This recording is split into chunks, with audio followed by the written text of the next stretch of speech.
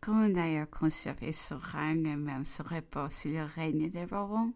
Monsieur de Talleyrand, après lui avoir bien présenté sa position nouvelle dans le cas des chutes de l'empereur qui paraissait inévitable, applaudit à la fidélité et à son dévouement, mais il lui donna des conseils de ne pas se fermer toute l'issue à la même certitude, à un moment grâce de Louis XVIII, par des mesures de rigueur et de violence contre les royalistes, dans les conséquences pouvaient être funestes même à l'empereur, puisqu'elles pouvaient causer des troubles dans la capitale que la police ne serait pas sans doute en état de baiser.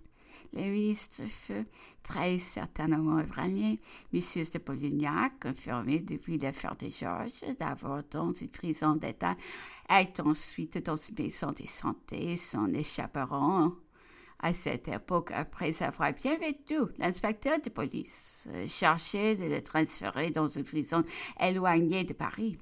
La duchesse de Rovigo était leur parente.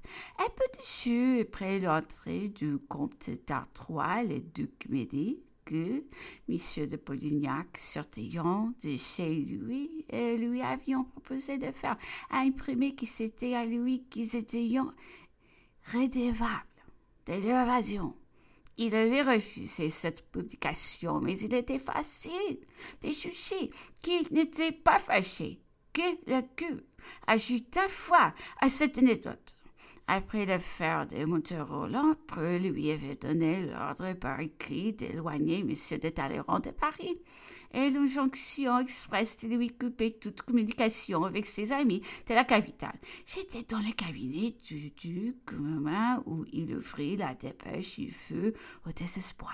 « À quoi pense l'empereur ?» s'écria-t-il. « N'ai-je pas assez de royalistes de toute la France à contenir? Fait-il encore me jeter le faubourg Saint-Germain sur les bras?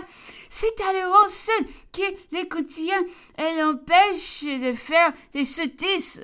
Je n'exécuterai pas cet ordre. Plus tard, l'empereur m'en sera gré.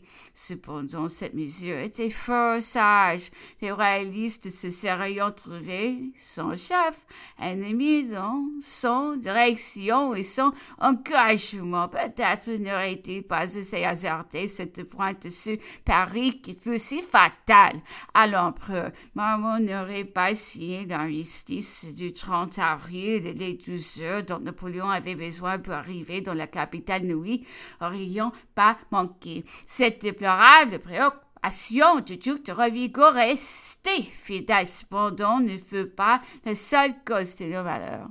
Tous les gens en place furent bientôt éteints. Tous étaient tombés dans l'épouvante de le découragement.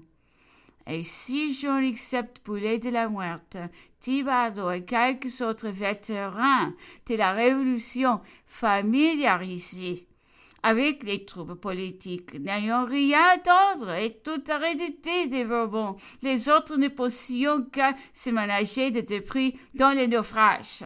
L'empereur avait nommé son frère Joseph, son lieutenant général à Paris, ce prince qui devait tout soutenir et tout diriger, manqué d'énergie, avec un esprit aimable et de connaissances étendues.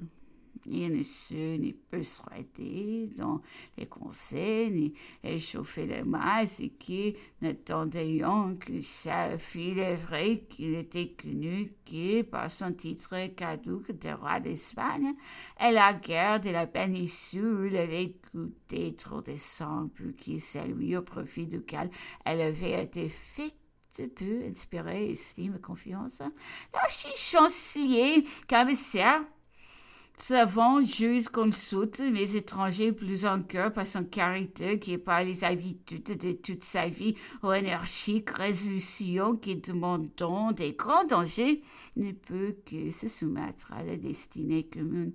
Le duc de Factre, ministre de la guerre, avec un esprit étroit, bon secrétaire, mais esclave d'une vanité qui s'attachait à tout, servait avec une insolence suspecte et rêvait déjà les signes honneurs d'être ministre des Bourbons.